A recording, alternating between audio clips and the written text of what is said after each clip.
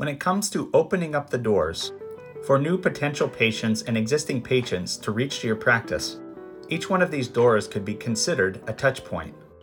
In other words, it's any way, shape, or form that your potential or existing public can reach out and contact you and communicate with you in some way. It goes without saying these touch points are extremely critical because these are the first contact or existing contact points that they can reach to you. These touch points are all over the internet and actually include any way in which they can communicate or interact with your practice.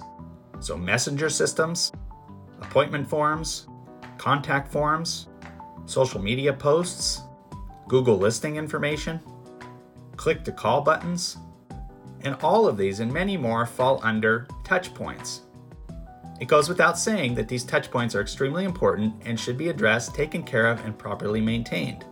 Jason Wydro here with Golden Dental Marketing. Thank you for watching. You have a great day.